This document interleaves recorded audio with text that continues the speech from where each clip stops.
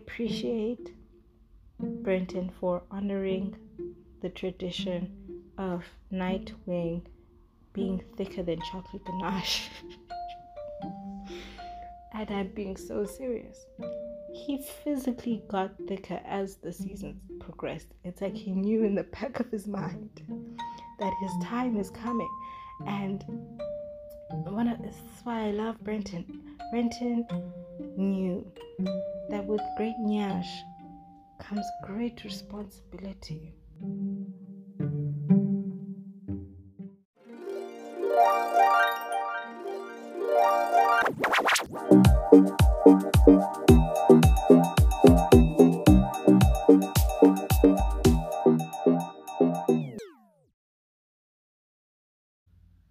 Hello, lovers, and welcome to another episode of Starring Cupid, the safe space for the romantically thirsty and citizens of Standom. I am your host, Zamo.x. Nothing more, nothing less. Not the West, but the East. Turn a boy into a beast. Hello, everybody. How is everyone? How are you guys doing? How is it going? I hope that all is well and everybody is feeling all right. I'm okay enough. I'm just right at the border of okay. It's just life.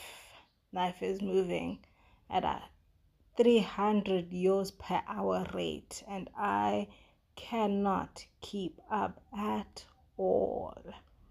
Hence, the delay in releasing Monday instead of Friday.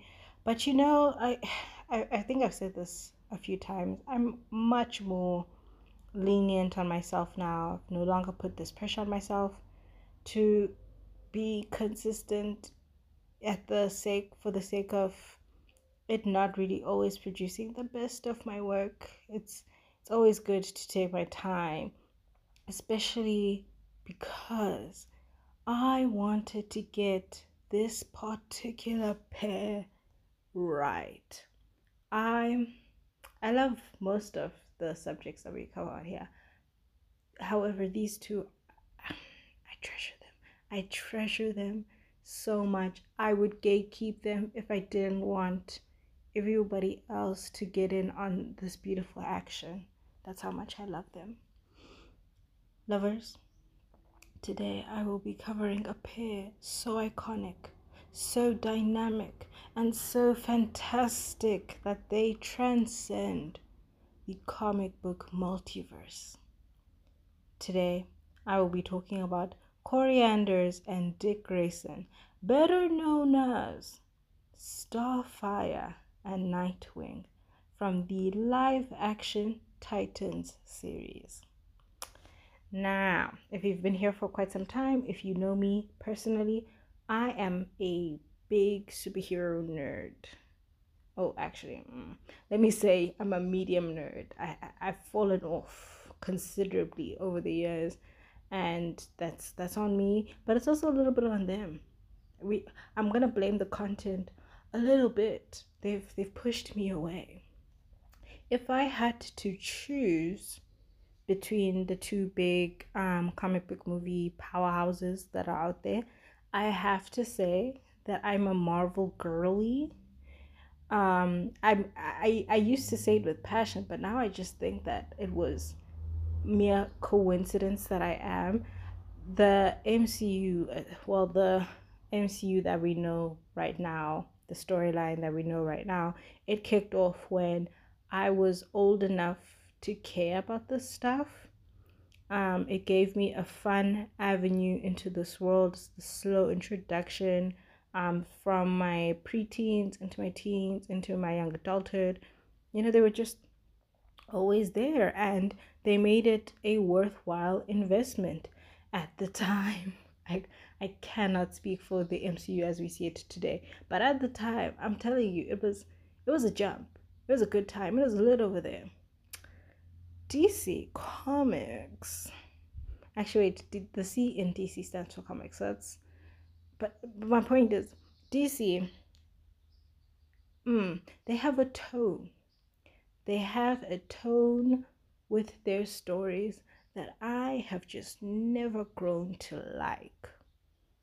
The Nolan directed Batman trilogy, that was amazing. That was great. I think about it often. But I've always taken that to be more of a Nolan film, like a Christopher Nolan thing on its own, rather than DC movies. Like that was its own. Yes, it had that tone that I'm complaining about, but they were different. Everyone can agree that the Nolan Batman trilogy was different from what we have been offered from DC thus far. Even when they tried to revamp the universe, with the whole Justice League, bringing in Ben Affleck as Batman, I could never get into them. I could never change sides, so to speak.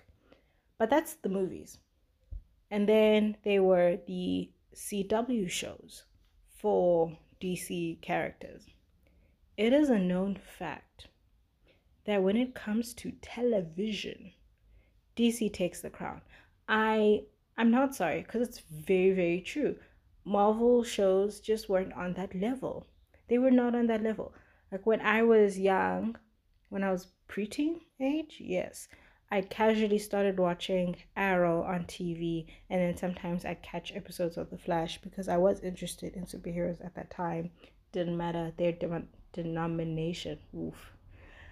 But yeah, those were like, that's like a small example of what DC had to offer with their television shows. People speak on the greatness of Smallville to this day, and that was released in the early 2000s. I don't remember. I wasn't watching. I was too young. But that kind of thing. Even their animated shows are highly rated, and like that's one thing that I will get. The animated shows are really, really good. I give DC a lot of hell online, but they get some stuff very correct when given the chance. Titans, to me, personally, of my opinion, I think Titans is an example of the thing that they got right. I think that Kory and Dick tend to get lost in the noise when we're looking at the main heroes of this comic book franchise. But to me, they're my stars when we look at the Titans franchise branch of DC. They are a great group of superheroes. I really love them. I think my favorite is Raven. I've always just loved an emo girl, but also I like her in general. And I could have made this episode about the combo of Raven and Beast Boy, but I chose this pair firstly because the Dickory fan base is massive. Open the hashtag on Tumblr and you will see just 1/8 of how massive this fandom is. People love these two. They love them. And secondly, I like the type of couple they are, especially within, the comic book. Well, they're not a movie, but like superhero stuff. I think I like the kind of couple they are in those kind of fictional universes.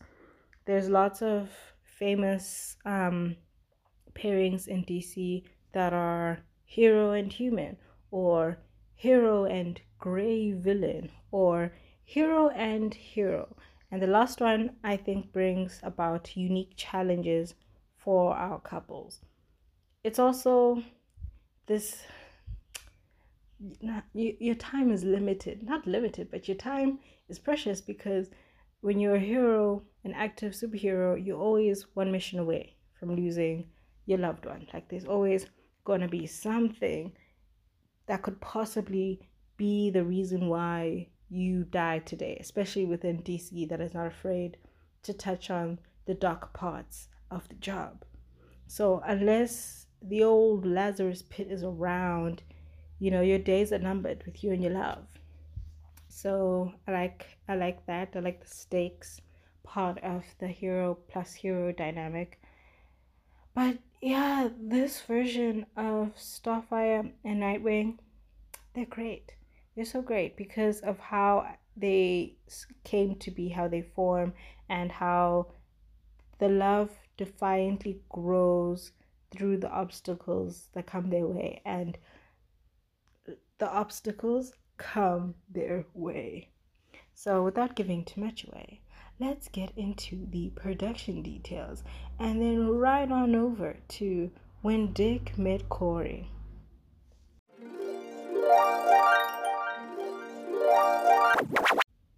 This show was created by Greg Berlanti, Akiva Goldsman, sorry, and Jeff Johns in 2018. There were 4 seasons altogether, and it recently ended in mid 2023. There are so many shifts in the writing room, because the show lasted for 4 years. 4 years, sorry, that's terrible mathematics. 4 seasons and 5 years. So all in all, I think there are 49 episodes. So there's more than 40 directors that have worked on the show. There's countless writers that are credited for creating the characters that they're using. It's a long list of so many people. It would be too much to go through. I'm not going to try it, but I will say this. This was a well-produced show. The times that I hated it are greatly outweighed by the times that I was so obsessed. This was my TV crack for large parts of my early adulthood. Every time a new season was announced, I would be online screaming with excitement. I was happy every single time I knew that the show was going to get another season. So, shout out to the boys upstairs. Thank you for giving us this. Thank you for giving us Titans. It was great. I want to shine a massive spotlight on the costume department, which is mainly headed up by Laura Jean Shannon, Joyce Scher, and Nola Chaters.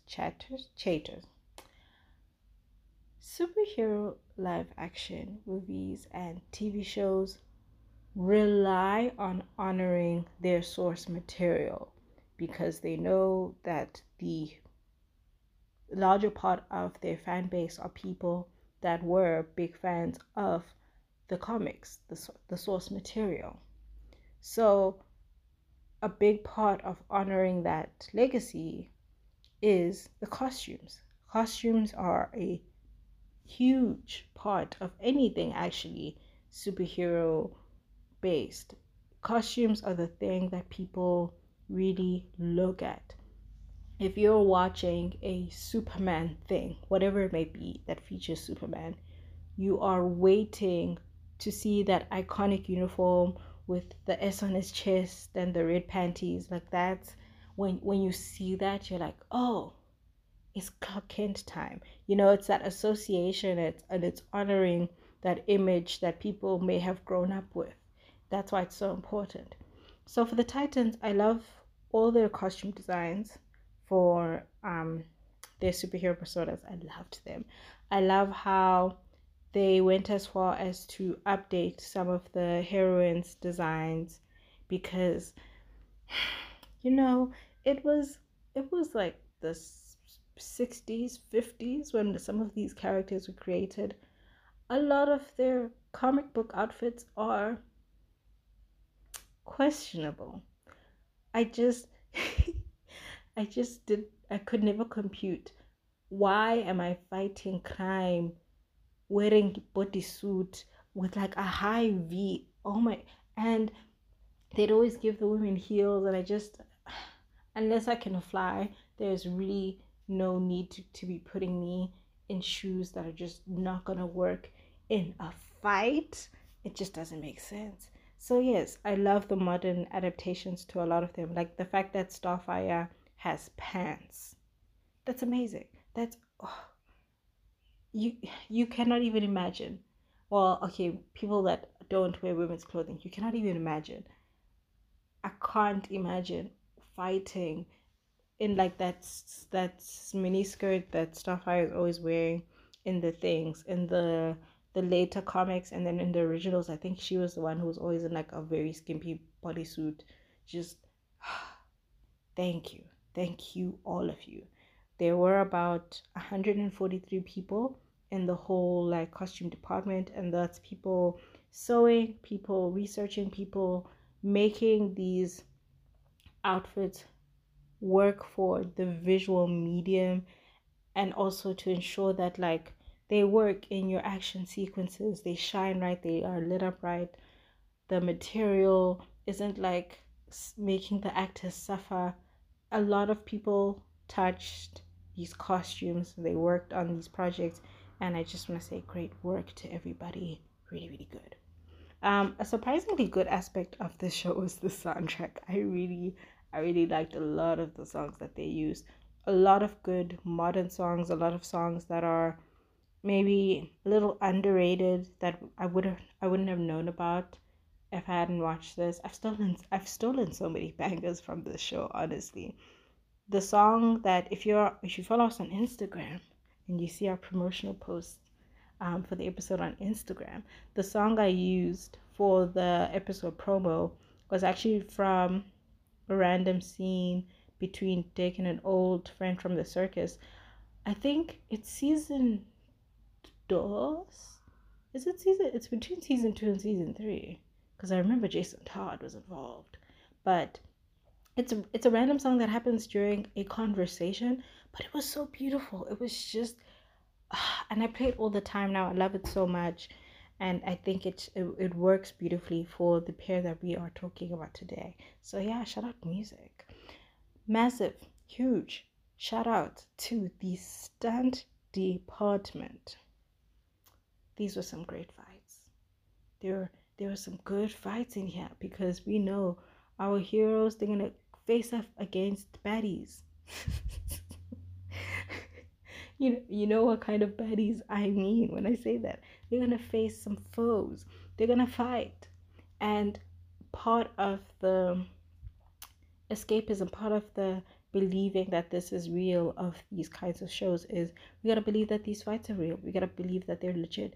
And the stunt people, they did great work making movements, actions, weapon usage. They worked on that stuff. I follow most of the cast from this show on Instagram because, I'm a big fan of hot people.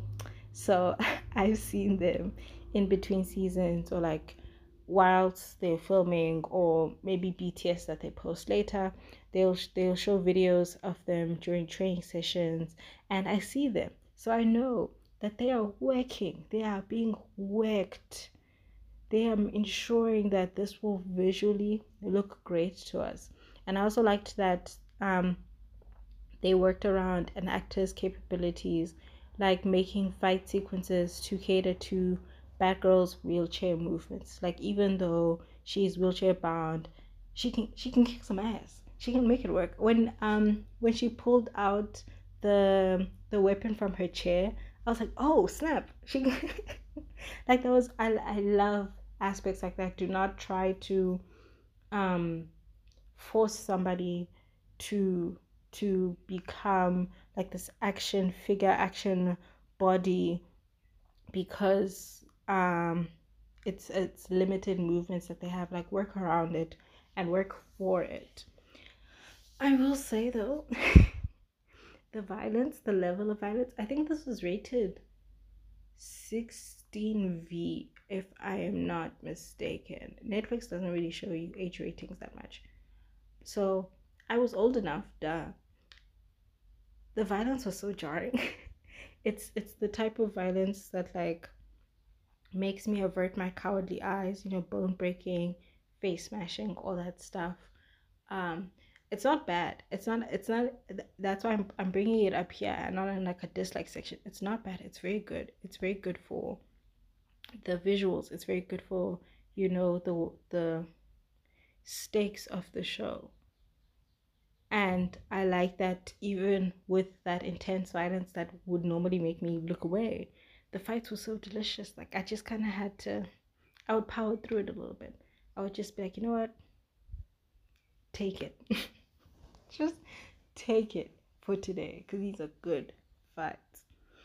On to the cast. Leading us into the light, we have the incredibly wonderful Anna Diop as Coriander / Corianders / Starfire. Now, right up like 5 seconds ago, I said I'm a big fan of hot people. I am a massive fan of Miss Diop and her work specifically. She has been in things like Us, Nanny, Quantico, Message from the King, Something About Her, and the upcoming film Book of Clarence. She was actually on, I found this out during research period. She was on Everybody Hates Chris for a considerable time. That was her TV debut, which is amazing. And I just think that she is an amazing actor. She is a goddess looking human being. Literal jaw dropping beauty anytime I see her. Just talking about her, I'm feeling warm. I'm giddy. I'm so glad I have words that I wanted to say, because I will get derailed. I will get derailed if I had to just speak about this woman. But yes, I love her. I didn't know about her when the first set pictures from the show dropped. I remember the announcement, and then there were pictures from that first season. And I remember how everybody reacted to her specific casting as our girl Starfire. And I want to quickly address the comic book nerds, the sci-fi nerds, all of y'all in general for one moment. What the fuck is wrong with y'all? Please, this is a pressing question. You saw a 6-foot orange-skinned alien from a different galaxy, and you thought to yourself, this should exclusively be played by a white person. Are you lot serious? And it's not just here. I see it with Star Wars stuff. I'm not a fan of Star Wars because I know nothing. I know absolutely nothing. But anytime that they dare to put a non-white person in a prominent role for an alien, you guys lose your minds. And I don't understand it. You are existing in a world where fire-throwing aliens can come to Earth. You're in a world where the rebellion is happening in a world with flying cars and baby Yodas, but you want to be upset that the person who is portraying this fictional reality is not white like you. I could throw a chair. It makes me mad so much, and it happens all the damn time, and I need y'all to get a grip, because it's not going to stop happening. It's not the big problem that you're making out to be. And thirdly, and I think the most importantly, it is not real. It is not real. So how are you attaching racism to a concept that is not real? The things that I saw this lady, like the criticisms that were thrown at this lady at the time that this was going to be released. Madness. Absolute madness. Even the wardrobe thing, because the way that Starfire is dressed in the first season. Once you watch the show, once you get past the first 3 episodes of the show, you understand why she's dressed like that in the set pictures. All it would have taken is for you to meet Kory to understand it. So tough time to be on the internet because I knew it was going to happen again anytime soon with anybody. Y'all need to get a grip. Y'all need to get a grip because this cannot keep happening. There are so many sci-fi things. There are so many superhero things that are still bound to happen. You need to shut up. You need to shut up and you need to get a grip. But history is on our side because now we are at the end of this program and it is a universally agreed point that Miss Diop was perfect casting for this role. Like, Anna really got the first chance to be a live action Starfire, and she cemented her name on this character. Like, she will always be associated with Starfire to me and the interwebs, and for that she's legendary. Speaking of hot people, right by her side all the way through we have Brenton Thwaites as Richard Grayson, aka former Robin, aka current Nightwing. Sorry, let me breathe. I have adored this man for a very long time. Big fan of his. He has been in The Giver, Maleficent, Gods of Egypt, Pirates of the Caribbean, Dead Man Tell No Tales, and several other things. Boat and busy man. Respectfully and loudly, he's so fine. He's so fine. Oh my god. There is always a goofy grin on my face when I have to talk about him, and wow, what a man. I think that this was so well casted because it takes a lot of quiet intensity to play the first Robin. He goes through a lot. Dick Grayson's life has been difficult, and the journey that he undertakes, you gotta have like this quiet intensity going on about you all the time, stoicness about you, which actually is a very funny juxtaposition because Brenton, he's very active online. Anyone that follows him on Instagram will see that he presents as super goofy and sweet and just so nunus, man. So he's like 34, so nunus. And you can see that, like, that juxtaposition makes you see that he is playing this role to the best of his abilities and he is doing it very well. Also, fun fact, he is the first live action Dick Grayson to wear the Nightwing suit. Everyone before him had just like stopped at being Robin and didn't go further. So big legacy also on his hands.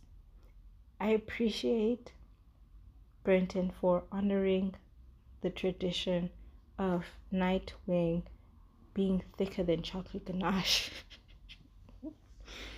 And I'm being so serious.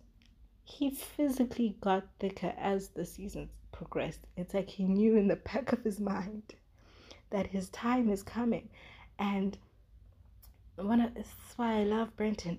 Brenton knew that with great nyash comes great responsibility. But yes, I love these two so much. I'm in love with them actually. So much. They cause a bi-panic in me that is so grand that I literally have to bounce my eyes between them like it's a tennis match. It doesn't help that they're absolute besties. Offset, like, set pictures with them, I'm like, oh, you guys, greatest of friends, greatest of buddies, and I love that for you so much, and I love you too so much. Honorable mentions, of course, before anything else, I must begin with the fellow Titans on the team because I adored them. I adore them all so very much. We have Tegan Croft as Rachel slash Raven, Ryan Potter as Gar slash Beast Boy, Joshua Orpin as Connor slash Superboy, and Jay Lycurgo as Tim Drake slash Robin third. He's third Robin, yes. Lovely kids. I'm sure most of them are older than me, but the energy that they brought, they were lovely children, lovely kids, lovely. I want to say they'd be the future of the DC universe, but I honestly have no idea what's going to happen in the future for any character under that place. So good luck in the rest of the things that they do because they killed it here. I love them. Then of course I must acknowledge the OG Titans. We have Connor Leslie as Wonder Girl, Alan Richson as, I want to say Hawk, but his name Hank. But yeah, he's Hawk and Hank. And then we have Minka Kelly as Dawn slash Dove. Did I mention? Yeah, sorry. Connor Leslie is Donna slash Wonder Girl. I just realized that mistake. But yeah, shout out to them. And then there's also Ian Glenn playing Bruce Wayne slash Batman. He was great. Chelaman as Jericho, and Savannah Welsh as Barbara Gordon, aka Batgirl. Lovely work from all of them. Some of them only exist in one season, so we barely see them, but the time that they are there, they're doing great work. Everybody was acting their little tushies off, and I love that for them. Then we cannot have heroes without villains. And one thing about DC, they serve with their antagonists. We have Isaiah Morales as Slade Wilson, aka Deathstroke. We have Joseph Morgan as Sebastian Sanger, aka Brother Blood. We have Frank Potente, who plays Mother Mayhem. And even if it was just one singular appearance as Lex Luthor, Titus Welliver ate it up. He did so well. I was so convinced. I think this is the first time that we've been introduced to a Lex Luthor, and I've kind of sided with him. I've not agreed with him, but I wanted to hear him out because he really did fantastic work. All of our villains did fantastic work. Onto the plot. If you are a person that likes anything to do with the Teen Titans, or in general you're interested in the DC world outside of the Justice League, I highly recommend this show.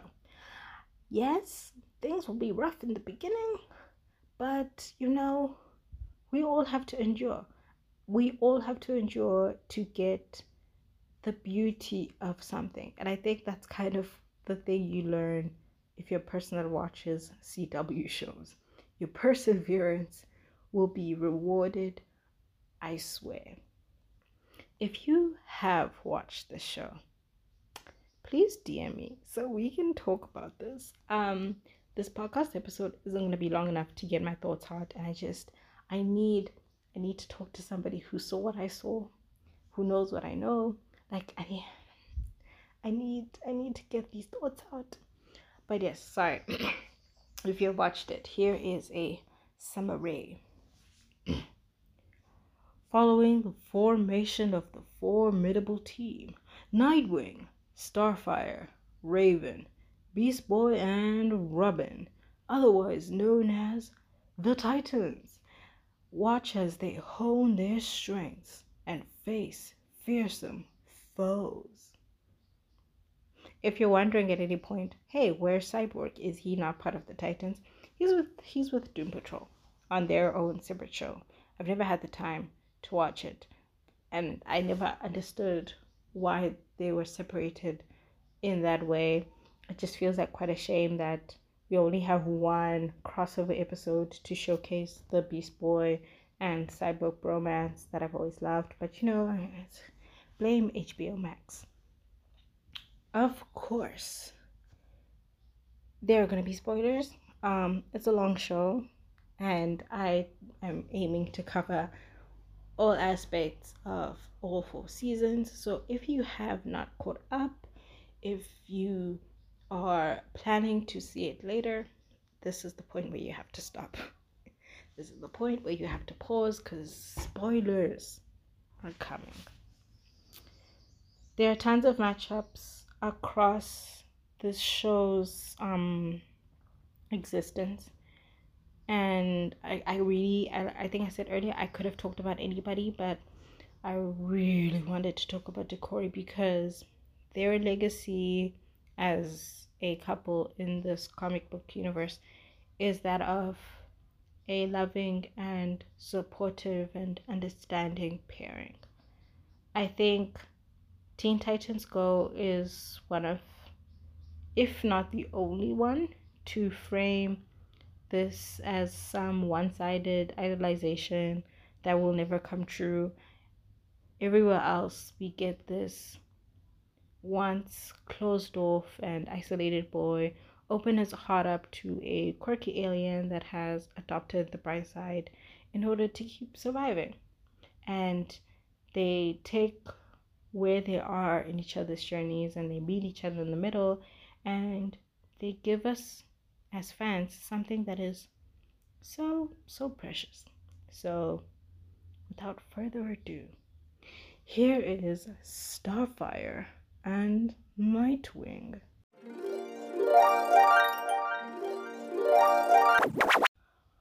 I feel that I must start off by saying everything I'm going to say is based on the DC material that I have watched where these two characters are present. So that is Justice League versus Teen Titans, Injustice, Young Justice, and Teen Titans Go. I am so sorry to the original Teen Titans stans. I know how you guys feel about Teen Titans Go, but I just completely missed that era of television. I think they never even broadcast it on our local Cartoon Network. So, access is my disadvantage here.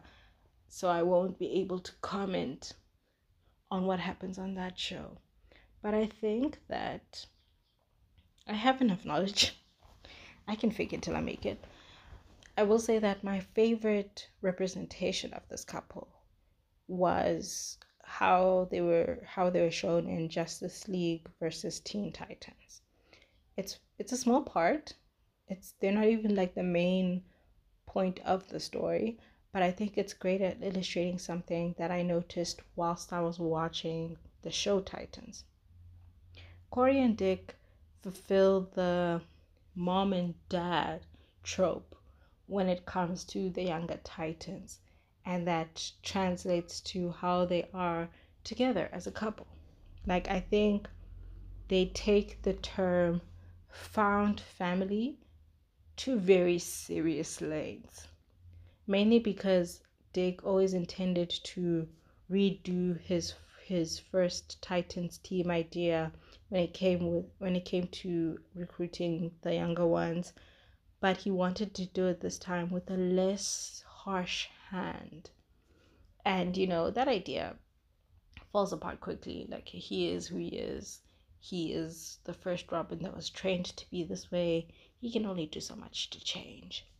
So I think Kory is there to make it easier for him and root everything that the team does in the well-being of their team members.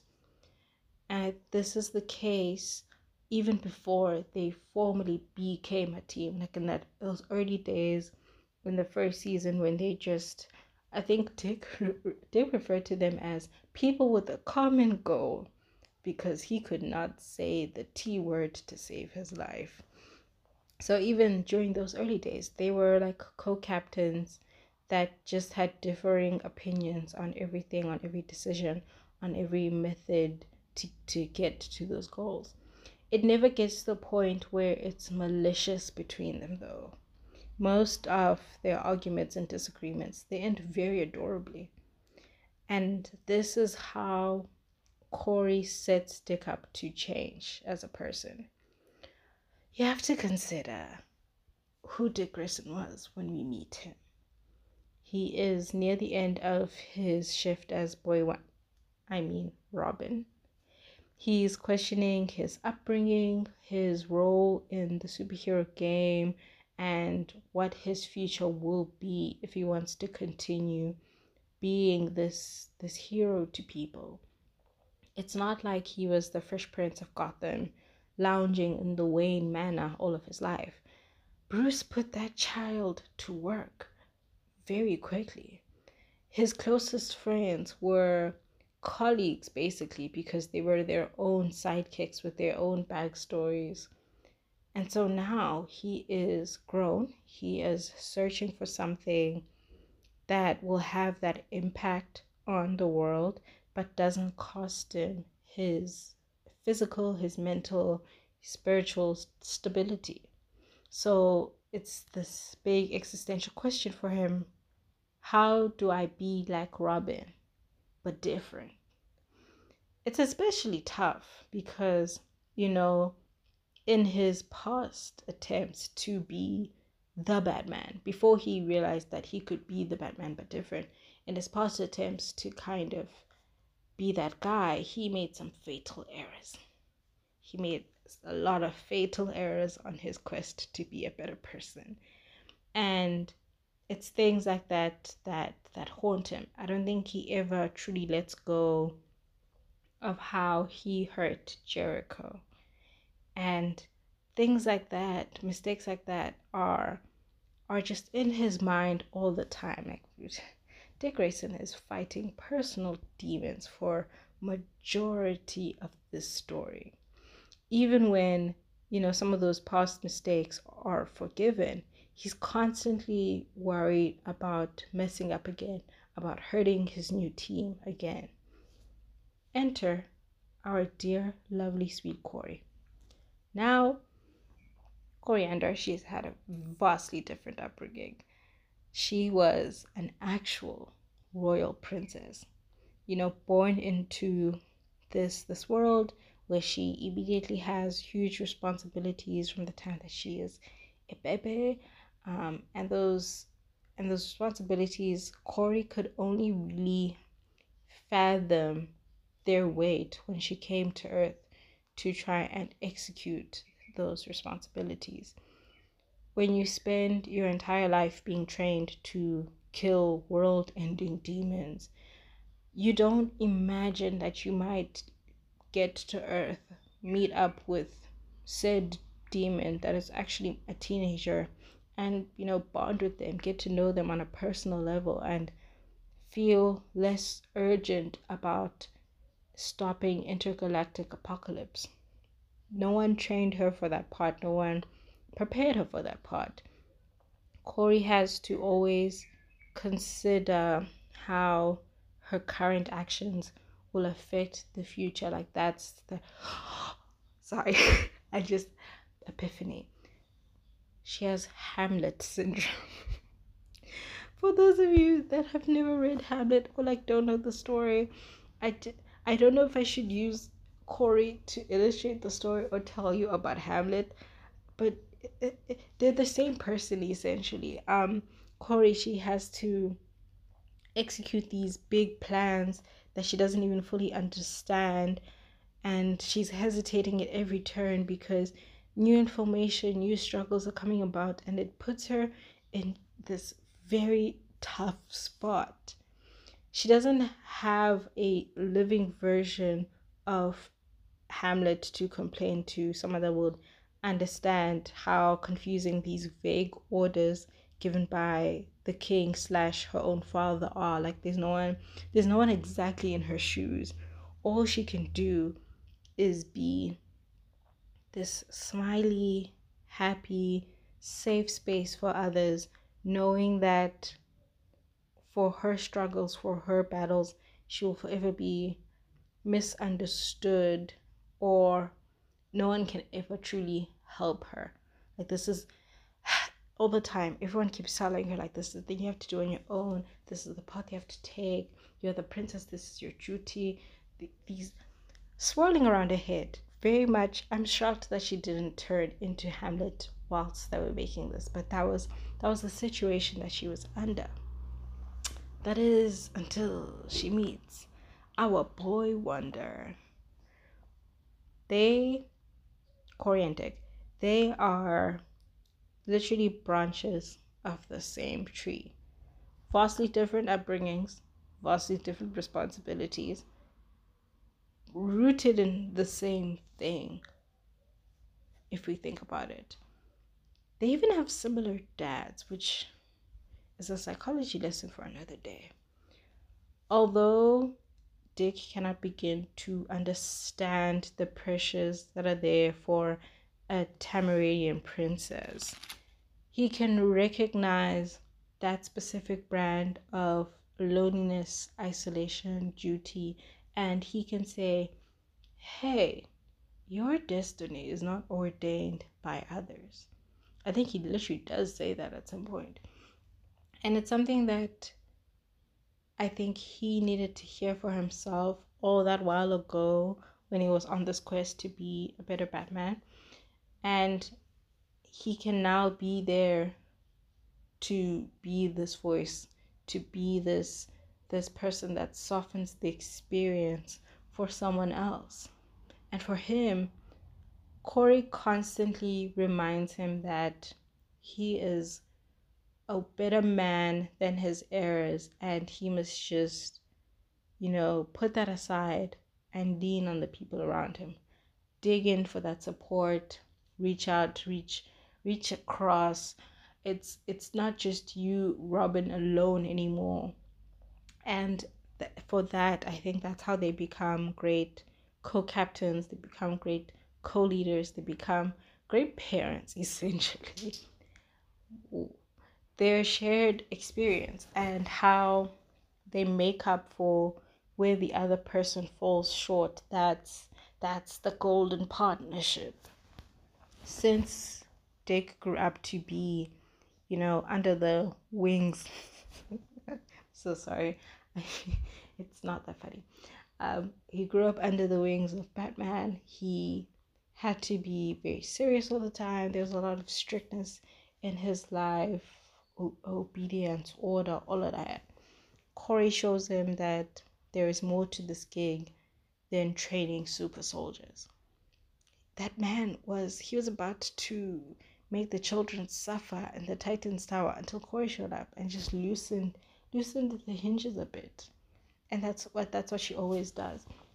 I do think that Dick is a much better leader because he is now thinking with that mentality of guidance over being their trainer. He's great as like a foster dad to Rachel, and I think he guides the boys to be much better than he was when he was growing up. Like, I hear y'all saying all those things about, oh, Connor is half Lex Luthor, he's half Superman, he's the first superhero to have two dads. He has 3 fathers, and the realest of those fathers is Dick Grayson. Dick Grayson was a better daddy than all of them combined. I digress. Total digression. Since Kory, on the other hand, she grew up to against the odds that she was raised in. She grew up to be quite light-hearted, and she's quick to react, quick to execute, get the job done. I think Dick shows her that it's not, well, it shouldn't be so scary to face the serious stuff, the hectic situations that she finds herself in, those tough decisions that she has to make. Like, she doesn't have to be terrified about those things because she is no longer the only person in that mission. She's no longer alone in this mission, and she can also, in her own way, reach out for help, reach out for suggestions, think things through with the people around her that will support her and will help her maybe find a different way. Part of the problem with the Hamlet syndrome is that when you're delaying a terrible task, you tend to you jump to the nearest possible solution, and sometimes that sets you back way more than if you had done the terrible task to begin with. Like for Hamlet, stabbing Polonius, not his intention, not what he wanted to do at all, it puts more than a spanner in his works, because it even ruins his future plans, because now they send him away and he can't execute his father's vision. They send him away. With the case with Kory, she thought, hey, I helped Rachel when they told me that I should kill her instead. I don't have to rush the Sebastian mission. There's gonna be a way. And the quick fixes that she found, it actually set them back a lot, but it's part of the game. You're gonna make mistakes. And that's what I love about her having Dick there to always say, hey man, it's okay, it's all right, we'll find a better way. Part of Dick's whole thing with seasons 3 and 4 is he always wanted people to think there's a better way where no one has to get hurt or sins can be forgiven and all that stuff. And speaking of season 4, I think that's why season 4 is so beautiful for these two characters, for these two on their journey, because when you're watching a love story that is inevitable, we all know going into this that Starfire and Nightwing are gonna be a couple. So you kind of, a lot of people will be like, okay, well, what's the point? What are we looking forward to if we know that this is what is going to happen? You witness the journey. You witness how exactly these two people come together at the end, and that is a beautiful, beautiful thing. The writers, they knew this as well. They knew that this is an inevitable couple that's going to happen. So the first thing they did is they got the sex out of the way. And I really appreciate that. Like episode 5 of the first season, they bang it out, and then it's in the back of our minds for the duration of this journey. It forces us to watch how these two move through this journey, even if that includes seeing other people. But actually, Richard Grayson Wayne, he was a busy boy. There's seeing other people, and then this guy had 3 exes: Dove, Batgirl, even Jinx at some point. And that is only the women that we met, the women that we know about. Everybody else on this show got 2 love interests maximum. This man was trying to beat Bruce Wayne's record. I'm not a slut shamer. I believe everybody should do whatever the hell they want. But I will, Richard. Favorite daughter. I will. I'm sorry, that was nuts. But no matter what he was doing, where he was at, I do appreciate that he kept all of that mess away from my girl Kory. She was never involved. She was never caught up in it. I also think she didn't care, but that's a conversation for another day. This entire thing is a conversation for another day. I've completely digressed from my point. We later find out that in Dick's case, it's been a sure thing about Kory since that night. Like he was set on her from that night. This is before he knew about the daughter that they would later have. This is before he thought that Kory might have to die in order for them to succeed in their mission. though we don't see it until the end, knowing that he was so set on her all this time, it makes so much sense. Dick was always happier around Kory. When Kory was around, he tended to light up, he tended to soften up. There's a scene in season 3 where Dick is wearing his nice suit. He's making a sign. I remember he's in the kitchen, he's making a sandwich, and Kory comes in there, they're talking about stuff. And just the whole time that they're interacting, even though at the time Dick is dating Barbara, I can see it. I can see that this man is always just brighter, happier, more open when Kory is around. And he was always looking out for her, which was kind of funny because, like, Kory, she could throw men twice her size to the side or, burn their faces off. She didn't really need protecting, but he was always watching out for her in that protective sense and always looking out for her emotionally.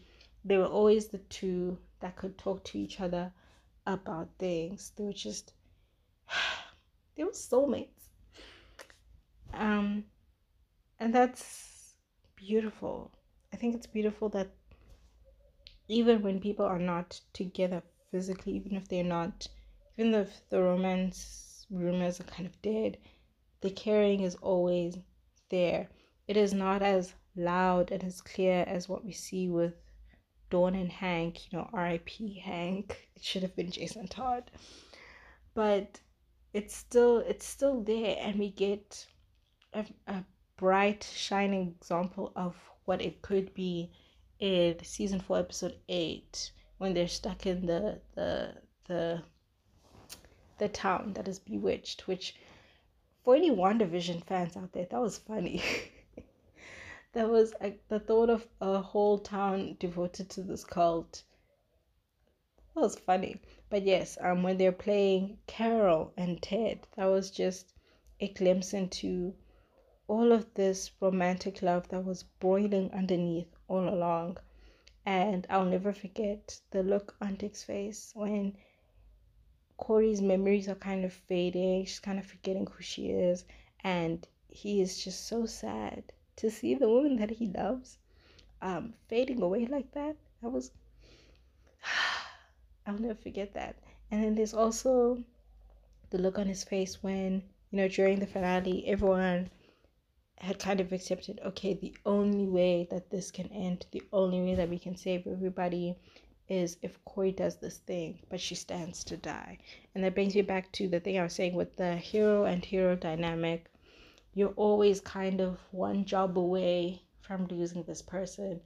And even though you want to save the world, you want civilians to be safe, you want to spare your team as most as you can, it'll never be easy to accept that, like, oh, okay, I'm gonna lose the love of my life today. And that was Dick Grayson was so heartbroken, even though he knew he couldn't stop it. He couldn't stop it because, like, they needed Sebastian gone.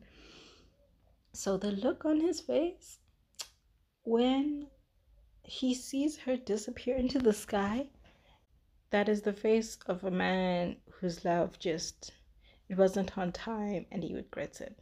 It hurts so bad for 2 minutes.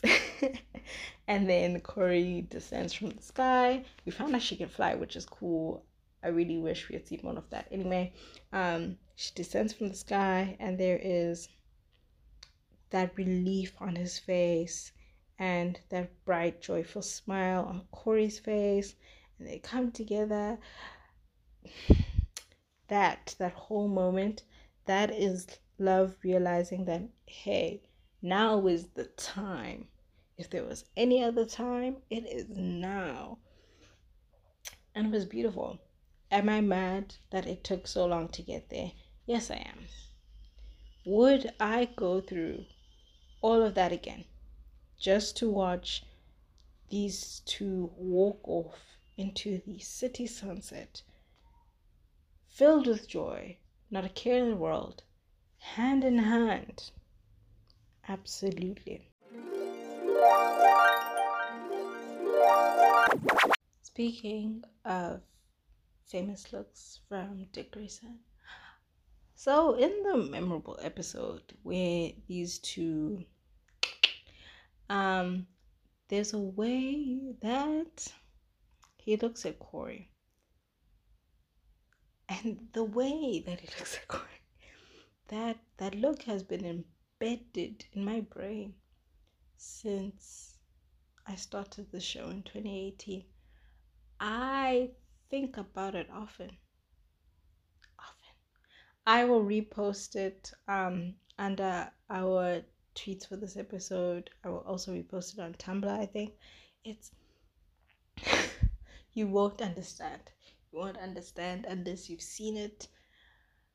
But the gif itself of the moment, he eyes are up and down like he has been in the desert for 30 days. And Kory is his cool oasis. If I have to talk about that moment for too long, I will scream. So I'm gonna move on. It's time. It's likes and dislikes time. It's a mixed bag over here. It's a lot. So forgive me in advance. Likes. This is going to be controversial, but I stand by it. I really liked the visual effects, the CGI, all of that. Loved it. The way that they made Rachel's powers look so menacing. The way that Kory's face lit up and the way it like crackled. Like she looked like, what's her name? She looked like Lava Girl sometimes. Whenever she used her powers to fire off at people. God's transformations, they were all great. I sorry, I'm trying to word this properly.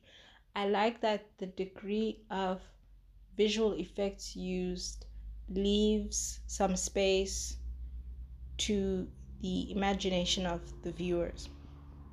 I think that we need to realize that low budget CGI, it doesn't always mean that it's now ruined our visual experience. Like, especially if you're a person that grew up watching movies and stuff late 90s, early 2000s, we've watched a lot of things and had to do the imagining on behalf of the story because of how the effects were done.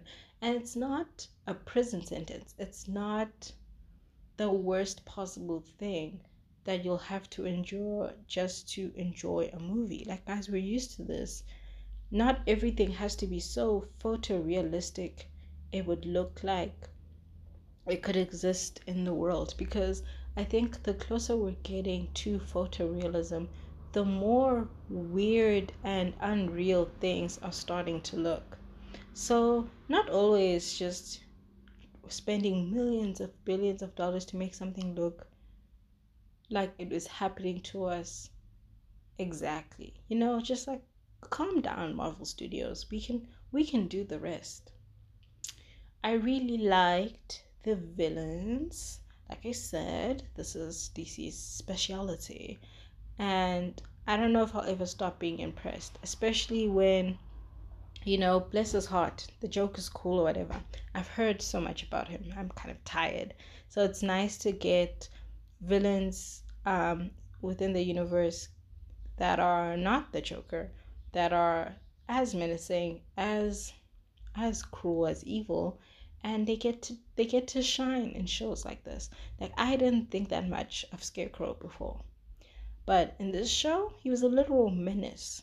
In season 3, literal menace. I didn't know anything about Mother Mayhem before she showed up on the show, and she was a beast. She killed it. She did really, really well. So yes, DC shows that give villains a chance to shine, really show us what they're made of. I really do like that. Thank you. I like how they cast disabled actors and that their characters weren't turned into villains by virtue of being disabled. I've said on the show many a time, People within the disabled community have said it a bunch of times, written about it, made videos about it. Like, there's material out there. It's kind of nuts to cast or create characters that are disabled, but use those disabilities as some kind of thing that is monsterify a word. But yeah, basically, like, the industry likes to monsterify, villainize, and there's a word I'm looking for, and it's not monsterify, but I hope you guys understand what I mean.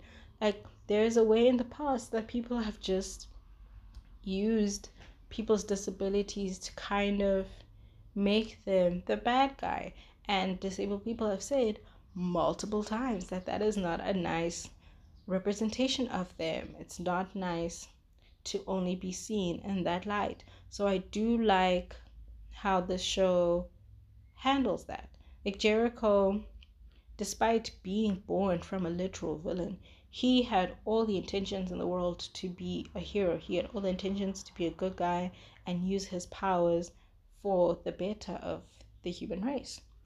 Barbara Gordon, despite her disability, she's determined to save people. Even with her work as the police commissioner, I'm sure she would still be able to do it if she decided to become Batgirl again. But I think she has more reach as the police commissioner, actually.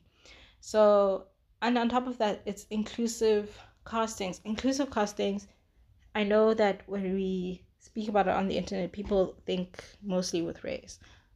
All inclusion is lovely for the stories. It's a nice change of pace. It shows and reminds people that we live in a society, and within a society there are a whole bunch of different people across all, I want to say, characteristics. But yeah, inclusive casting is not the end of your story. If anything, it will make it 10 times better. So, dislikes.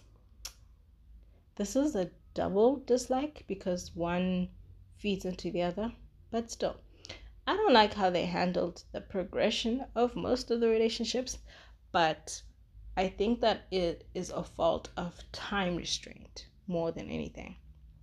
I read up when I was researching that the creators had plans for more seasons. There were things that they were going to touch on, characters that they were going to build on, but alas, the show was originally just produced by DC Universe, and then it became an HBO Max show. And HBO Max is owned by Warner Brothers. And if there's anything we've learned in the past 3 years, Warner Brothers really hate making movies and TV shows for some reason. So I think they were doomed. They were doomed to not fleshing out anything. I really thought they were gonna give it if they had the CW treatment, we would be getting 10 seasons, and all 10 seasons would have made me so happy. So this hurts, and part of my dislike is that it was too short to really get everything going. Even the way it ends bothers me, because I was like, oh, you guys wanted to do more with this, but you got cut off. So I can't blame you. All of my hate really goes to Warner Brothers. It's funny though that this is the case, because couples that existed during one season, like Tim and Bernard, Rose and Jason, they got a lot of time to develop in that one season. We saw them do a lot, get a lot done, grow, all of that. Maybe if we got another season for them, they would have been given the chance to flesh things out, in the way that Dawn and Hank's arc was lots of ups and downs, but ultimately coming together. I wish we had that. Oh, we could have seen so much with Rachel and Gar, because I feel like it was up and down, but never clear, if you know what I mean. It was there, but we were so close, and we just never really got it. And I'm sure the writers, they didn't want to finish off Kory so quickly. I feel like they could have dragged this across 3 seasons, just really build it up, flesh it out. But again, time got the better of us. It robbed us of so many things. We didn't even get to see who would have been Blue Beetle, or how would they have done Miss Martian. Time. Anyway, final one. I don't like how people's powers just fizzled out a little bit. Namely, Rachel and Connor. Season 1, Rachel, she came out, she hit the ground running, even though she had absolutely no control over her abilities. Season 1, Rachel was powerful. She was deep in it. She was demanding. I felt like this was Raven. You know what I mean? She was giving Raven. Even when she evolves near the end of the show, the rate of her power, it just never got bigger than that. Season 2, Season 3, like, it never got bigger than that. I don't understand. If she has evolved now by Season 4, these are deeper abilities. They're not connected solely to her father, or she has embraced all of her sides. I don't know. I felt like she could have been able to make things shake so much, and she just didn't. Connor was another one for me. I think his powers wavered a lot. It was Superboy, and then sometimes it was not that Superboy. Or they were just downplaying how much he could do with these powers. I don't know. And then we also fast forwarded past Gar learning to transform into all those other animals. Like, it was just, oh, hey, he can do this now. And then they moved on, as if we didn't spend 2 seasons with him solely being able to turn into a tiger. I don't know. That bothered me. I understand that we're here because we're getting to know these heroes as people and their personal struggles. But the super part of superheroes, that's a little important. It's a little important too. Oh, okay. Actual, proper, final dislike. It's very petty. I dislike Jason Todd. I did not care for that young man's attitude. Did not like him. My favorite Robin is Tim Drake. My Bi King. He deserves all of the praise, and I stand on that.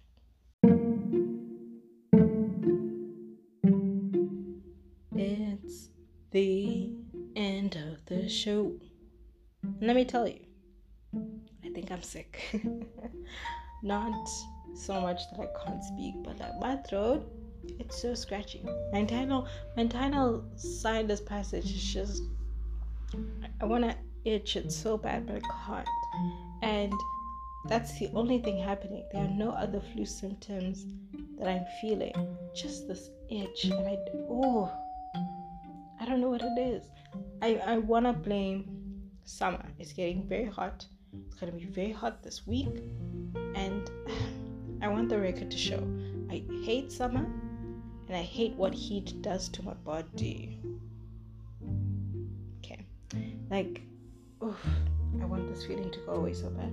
But the show must go on, and this is the long-awaited finale of the show.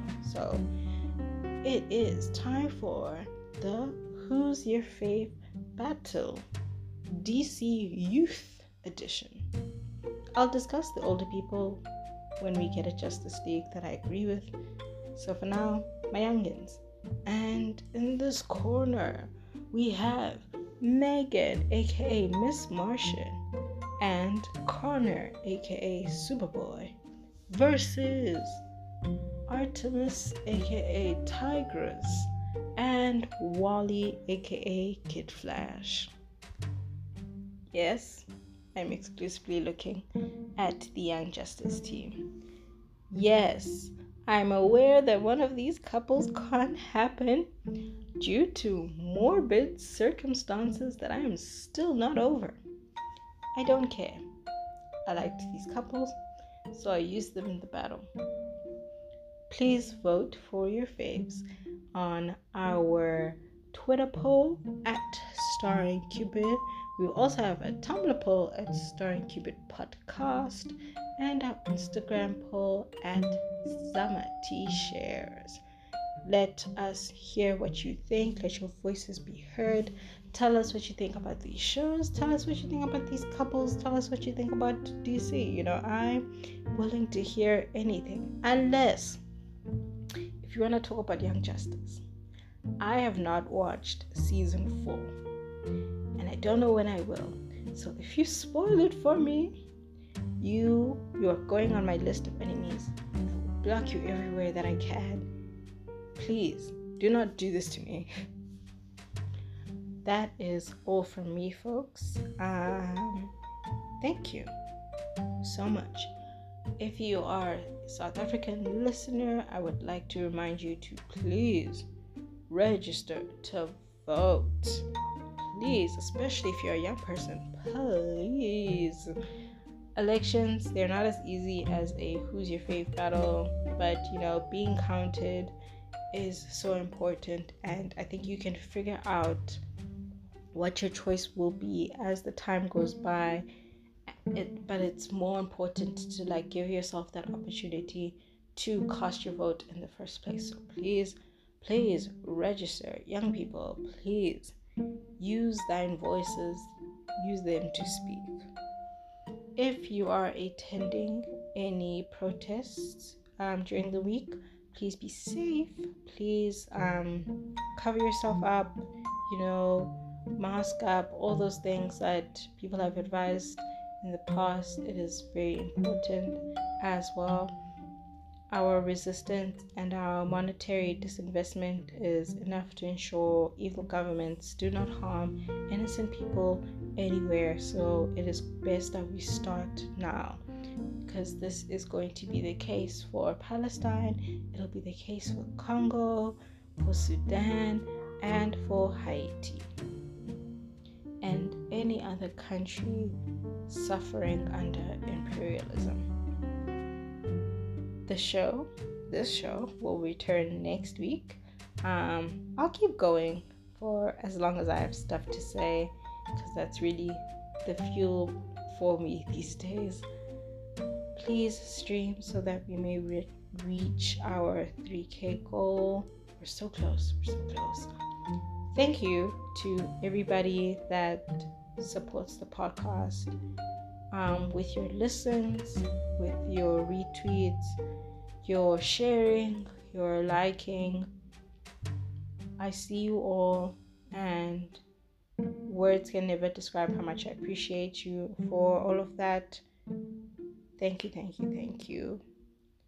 Until next week, from the river to the sea, Palestine will be free.